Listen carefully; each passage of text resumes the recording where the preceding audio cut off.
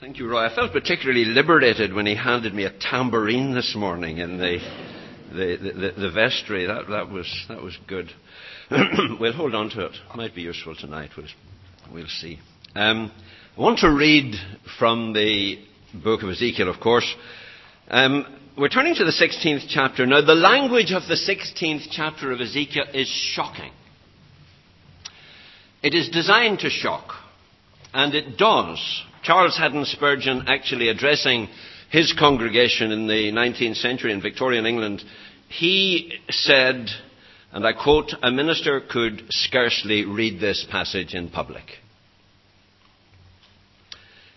We'll read the first 15 verses of Ezekiel 16. "The word of the Lord came to me, Son of man, confront Jerusalem with her detestable practices, This is what the sovereign Lord says to Jerusalem. Your ancestry and birth were in the land of the Canaanites.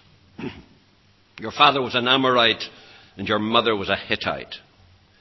On the day you were born, your cord was not cut, nor were you washed with water to make you clean, nor were you rubbed with salt or wrapped in cloths. No one looked on you with pity, or had compassion enough to do any of these things for you. Rather, you were thrown out into the open field, for on the day you were born you were despised. Then I passed by and saw you kicking about in your blood. And as you lay there in your blood, I said, live. I've made you grow like a plant of the field. You grew and developed and entered puberty. Your breasts were formed and your hair had grown. And you were stark, and yet you were stark naked. Later I passed by. And when I looked at you and saw that you were old enough for love, I spread the corner of my garment over you and covered your nakedness. I gave you my solemn oath and entered into a covenant with you, declares the sovereign Lord, and you became mine. I bathed you with water and washed the blood from you and put ointment on you. I clothed you with an embroidered dress and put sandals of fine leather on you. I dressed you in fine linen and covered you with costly garments. I adorned you with jewelry. I put bracelets on your arms and a necklace around your neck. And I put a ring in your nose and earrings in your ears and a beautiful crown on your head. So you were adorned with gold and silver, and your clothes were of fine linen and costly fabric and embroidered cloth. Your food was honey, olive oil, the finest flour. You became very beautiful and rose to be a queen. And your fame spread among the nations on account of your beauty, because the splendor I had given you made your beauty perfect, declares the sovereign Lord. But you trusted in your beauty and used your fame to become a prostitute. You lavished your favors on anyone who passed by, and your beauty became his. It's one of a series of 3 allegories that occur at this part of the prophecy. In fact, in Ezekiel 15, the first of the 3, because I felt that this was the one I wanted to focus on this morning. In Ezekiel 15, the first of the 3 allegories, there is the scene of a useless vine, a vine that is without even hint of fruit. Even the wood is of no value other than for kindling. And Israel is in the dock. And these are pictures of Israel as God sees her. And then in Ezekiel 17, the allegory is of 2 eagles, Babylon and Egypt. The text makes that absolutely clear. And the truth is that this allegory carries is that our God takes promises seriously. Now, we're not looking at these allegories, but I just want to mention them and put in context the one that we are looking. God takes promises seriously. Zedekiah, who was the king of Judah, made a covenant with Nebuchadnezzar of Babylon, and then he broke that covenant and he looked towards Egypt for help, and God was displeased and dishonored. And it's interesting because this covenant that Hezekiah had made with Nebuchadnezzar, God refers to this as my covenant. And the teaching very clearly that Israel is receiving from God is, I take your promises seriously. And how we who name the name of Christ should be men and women of integrity, where our word is our bond. And people know that. But of the three allegories in Ezekiel 15, 16 and 17, as I say, I want to pick out for special consideration this morning this particular allegory of Ezekiel 16. And I want to take three simple steps that are, you will agree, generally sensible in biblical exposition. I want to remind ourselves rather graphically of the story itself. I want to ask what exactly was the significance of this story to Israel in Ezekiel's time. Israel finding themselves exiled in Babylon. And then thirdly, we must face up to the significance of this story as the Spirit of God has retained it and given it to us in His Word. So the story is very much of a little girl who's abandoned in a field on the day of her birth. And it was lovely to hear this morning the way in which a new birth has been welcomed into the family here in Windsor, and how we know the care that will be lavished on that child and the love into which she's born, or he's born. But none of the caring things that usually accompany birth in a civilized society were done for this child, referred to in Ezekiel 16. Her condition is shocking. The umbilical cord is left trailing pathetically from the poor little wretch, just like an animal in the wild. No caring mother, no attentive midwife. None of those things are evident here. She was left unwashed, no soothing antiseptics, no refreshing oils for this child, not even a stitch of clothing. She's left naked, uncared for, cold and pitiful is the scene. And because of her rather disgusting appearance and her mixed parentage, nobody cared. She was despised, just left to die with callous indifference. And then a stranger comes by. And the stranger is not someone from these parts. He's not local. And he sees the little creature kicking about in its blood and placenta, but he cares. He's moved with compassion towards what he sees, and he immediately takes action to save the dying child and says, live, and he washes and clothes and feeds and begins a whole process of protection and affection. And time passes by. And time is compressed in the story, and the stranger begins to observe the developing consequences of his loving care, and the baby grows into a beautiful young woman. And with Eastern frankness, this story speaks of love developing in the one who cares, love that develops into true romance. So the stranger falls in love with the young woman, the child of his care, the one he has saved and nourished and protected. And in time, the stranger enters into a covenant of marriage with the young woman. Everything is honourable. Everything is handled with perfect discretion.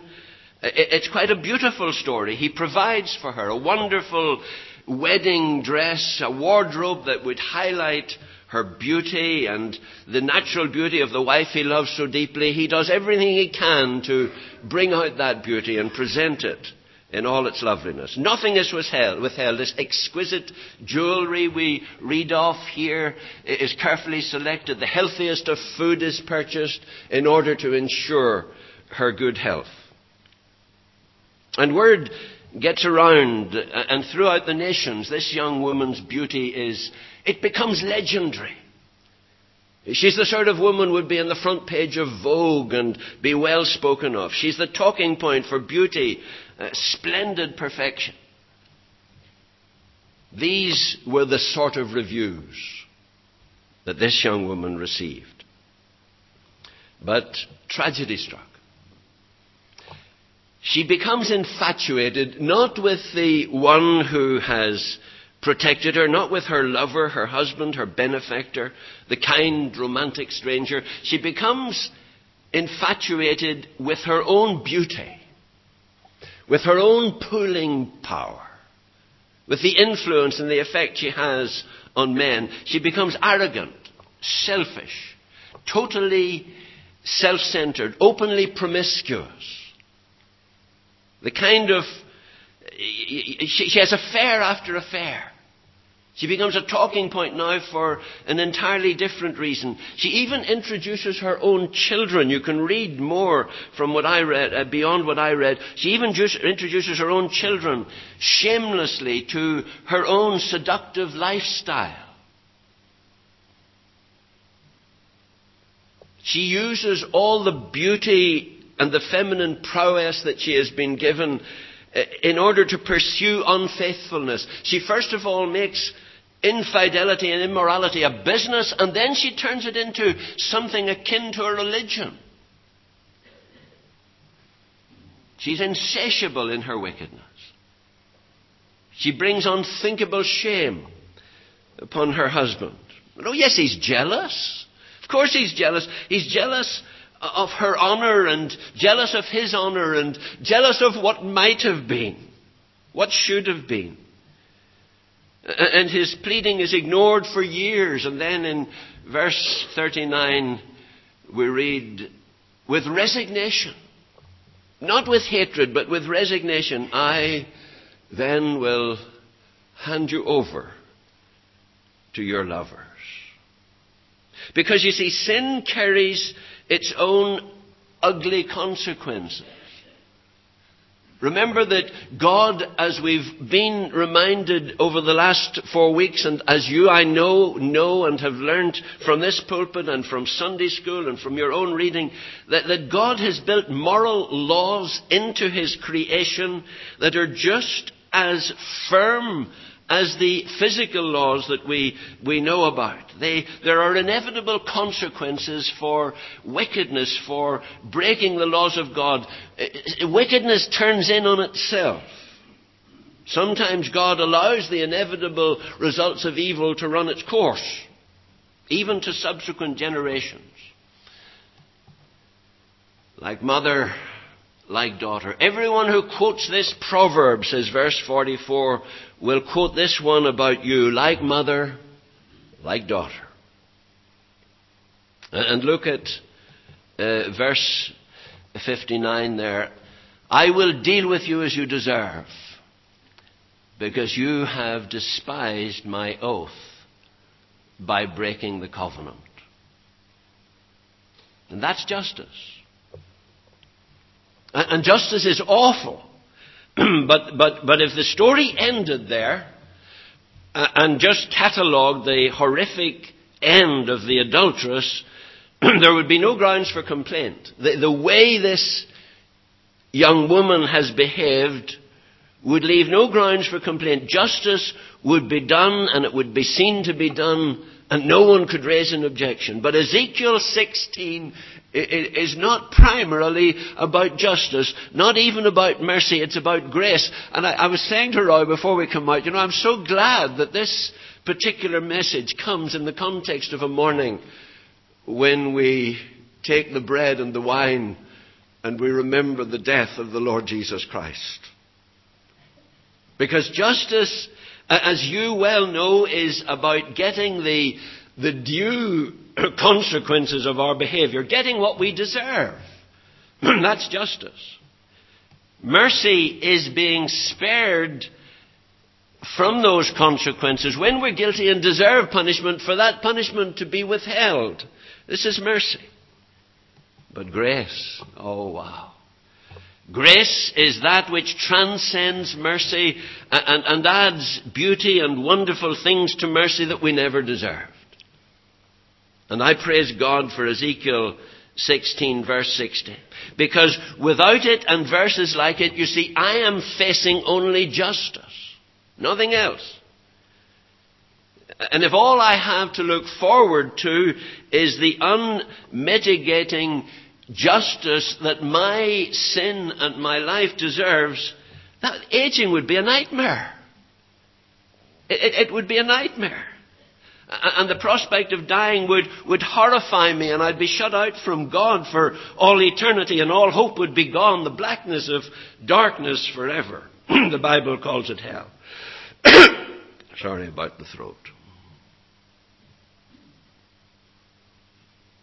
There's a lot I don't understand about the ways of God, but I know this: He takes justice seriously. And that's what the cross is all about. You know, it just strikes me in passing. A couple of Sunday nights ago, Norman Thompson on the way out said, "Do you ever listen to Sunday Half Hour?" And I thought Sunday Half Hour had gone out in the 80s, but there on Radio 2 on the way home, I tuned into Sunday Half Hour, and they sang Francis Ridley Havergal's hymn, "Take My Life and Let It Be." But the presenter said, you know, there were nights when Frances Havergal couldn't sleep because she was so happy. And I'm not wanting to be sort of Christian of the week. I'm not looking for stripes. But on Tuesday night at 3 o'clock in the morning, I couldn't sleep. And I nudged Betty and said, "Look, I'm getting up, but there's nothing wrong." And I realized, you know why I couldn't sleep? I was so happy. Seriously. And it wasn't circumstances particularly. It was just I was overwhelmed by the thought that I was forgiven, that the best had yet to come, that I had a home in heaven, that I had a Saviour, and that I had nothing to do to deserve it. And it thrilled me. It overwhelmed me. I'm not always like that. I mean, ask Betty. I'm a pain in the neck sometimes. But, you know, on that occasion, I just couldn't sleep. I was so happy. Listen to the stranger in the allegory. Of course, we know that he's representative of the God of all grace. Listen to these incredible words from the faithful lover of our story here. Listen to these words. Yet, in spite of it all, in spite of all that has happened, I will remember the covenant I made with you in the days of your youth. And I will establish an everlasting covenant with you. You see, that's really the story of Ezekiel 16. The prophet did not mince his words. The Holy Spirit did not censor the language in any way to the Israelites here. Whether in exile or in Jerusalem, they could not fail to see themselves in this helpless, rejected baby, this girl, this woman, this thankless, heartless, unfaithful wife. They saw themselves in that. At least that's what the Spirit of God was seeking. Do we?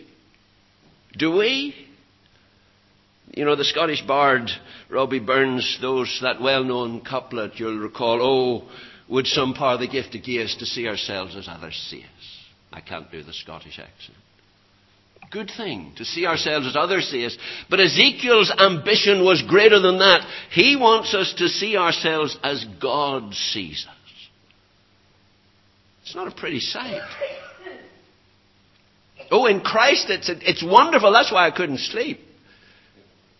But in order to get the full significance of this, I need to see myself in this faithless woman. The Israelites, even in exile, were proud of their ancestry. Pure Aramean stock, children of Abraham. They despised the Canaanites. They despised the Amorites. They despised the Hittites. These were the dispossessed people of Canaan, people who had offended God with their vile practices. And yet God is now saying through the prophet, your mother was a Hittite. Your father was an Amorite. It's poetic language. Of course it's poetic language. Yet just like the way Jesus spoke, you'll remember, to the scribes and Pharisees of his day, you're a generation of vipers, you're whited sepulchres, and to the Jews who were rejecting him, Father Abraham? No, you're of your father the devil. God doesn't mince his words. The Israelites in Ezekiel's day showed more of the nature of Canaan than they did of the nature of Abraham, the faithful one. Wonder who we take after. How does God see me this morning? How does he see us? If we had an Ezekiel in our midst this morning with the prophetic mind of God speaking from this pulpit, would the appropriate allegory be, your mother was a Hittite? And all the implications of that. Your father was an Amorite. Ulster Scot, planter stock, Huguenot, Ulster Protestant, Irish Baptist, Evangelical, all these titles, it all carries little weight with God. How does he see us? How does he see us this morning? Because you know we're a congregation of just messed up sinners. God wants us to recognize that. That's where worship really comes from. When I realize I'm a worm and yet God loves me. Pours out his love and his grace upon me. Ezekiel 16, you see, is about us. It's about me. By nature I am unwashed. I'm unclothed. I'm unfaithful. And I'm dying. And Ezekiel 16, you know, it's not primarily for non-Christians, although there is a wonderful gospel significance in this story. There's a picture here of how God sees you and me in a pitiful state, helpless and dying. And our Father God is not indifferent to our condition. He's concerned. He's filled with compassion. And if you're outside of Christ this morning, you know, he's crying onto you, just like the stranger did when he came. Oh, live, he said. There's life for a look at the crucified one. There's life. Wants us to live.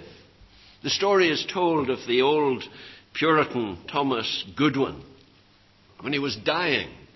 And he slipped in and out of consciousness in his last moments. And you may have heard the story. On one occasion the eyes opened and he looked with some degree of understanding around the room. And one of his friends said, Thomas, you're back in the land of the living. No, he said, I'm back in the land of the dying. I go to the land of the living. Live! God in Jesus Christ has put everything on tap for our salvation, for our eternal well-being, and he wants to enter into an eternal relationship with us, and he wants to make us his very own, and he wants to fit us for heaven, and he has the authority and the means to do it. And he seeks from us this morning an appropriate response. The gospel is here in Ezekiel. But the allegory is for those who have enjoyed the privilege of covenant relationship. And who have seen and experienced the grace of God in their lives. And who are playing fast and loose with God. Ezekiel 16 is about spiritual adulterers. And you say, hold it, Haddon. You're going a bit far. This is offensive. I'm not perfect. But I don't fit that particular description. You can be sure that the people of Ezekiel's day balked at this charge too. It can be very disturbing when God's searching eye penetrates our defenses. I fear that we have diluted our whole perception of sin. And you know, I had to pinch myself because I was going through the Lord's Supper as Roy thoughtfully led us through, and yet I was doing it so mechanically. Don't want to do that. I'm sure that one of the primary purposes for which the Lord Jesus Christ asks us to remember him in this way and to focus our gaze regularly on his death in the communion service is in order to remind me just how ugly my sin is. And that's what this story is about. It's when I'm confronted with Jesus nailed in desolate agony on a cross that I get a closer view of God's view of sin. That God had to go to these extremes in order to deal with my sin. The things that I can so easily excuse in myself. And God had to do this.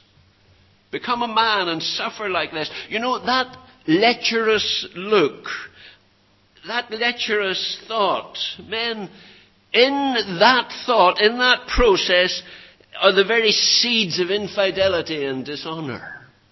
Let's not pretend before God. Let's be real. That sour contempt, that intense dislike for someone else, it has the seeds of destruction and murder in it.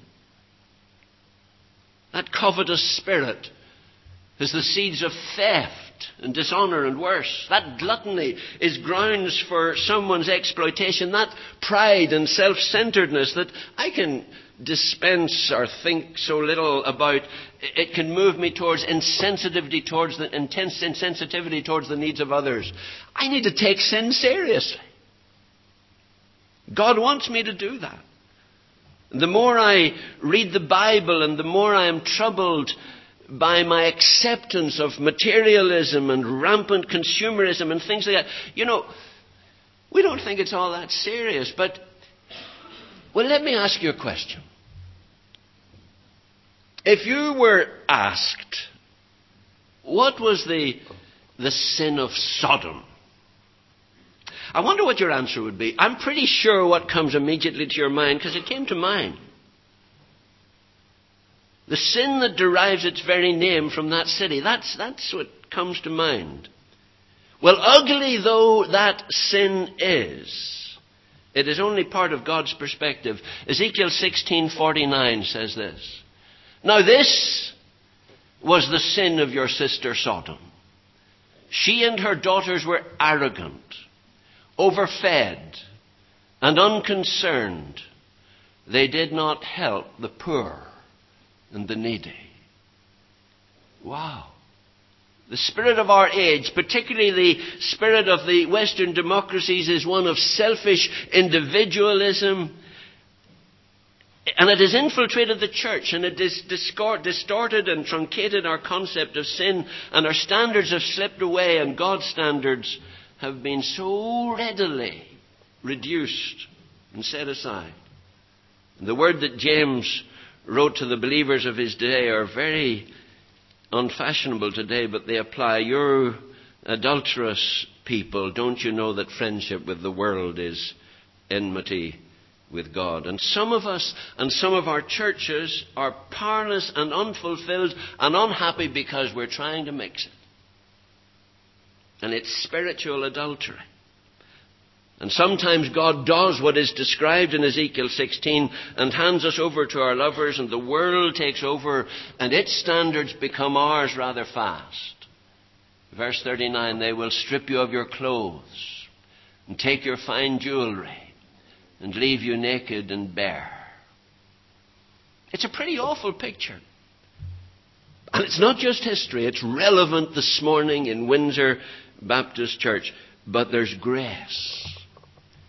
There is such a wonderful message of hope for individuals and for churches and for nations. And this message has two sides, this message. There's God's side. I will remember the covenant that I made with you. And there's our side. We will remember our ways and be ashamed. Our God brings in his wrath reluctantly. I find this over and over and over again in Scripture. There's a jewel from the book of Lamentations, a strange book in which to find such a passage, but there it is. Though God brings grief, he will show compassion. So great is his unfailing love, for he does not willingly bring affliction or grief to any human being. The Bible is full of wonderful stories. We need to recognize our pathetic sinfulness and embrace God's forgiveness and seek the help of his Spirit. And oh, how willingly he gives and gives and gives again. And I find the Bible full of it. He made a murderer into a great godly leader in Moses. In Saul of Tarsus, we find he turned a vicious persecutor of Christians into the greatest Christian missionary. He takes John Newton, who is a slave trader, and makes a gracious minister of the gospel out of him. And of course, he turned David around from a selfish adulterer to one who God could say is a man after my own heart. This is the nature of grace. This chapter does hit us right between the eyes, but oh, it leaves us with that wonderful promise of God's grace, that willingness to give us a first, second, third, fourth, fifth, to go on when we really do recognize our need for the cross of Jesus and the death of Jesus, how God delights to pour in his grace. And I want us to realize as I close this morning that God looks for a response.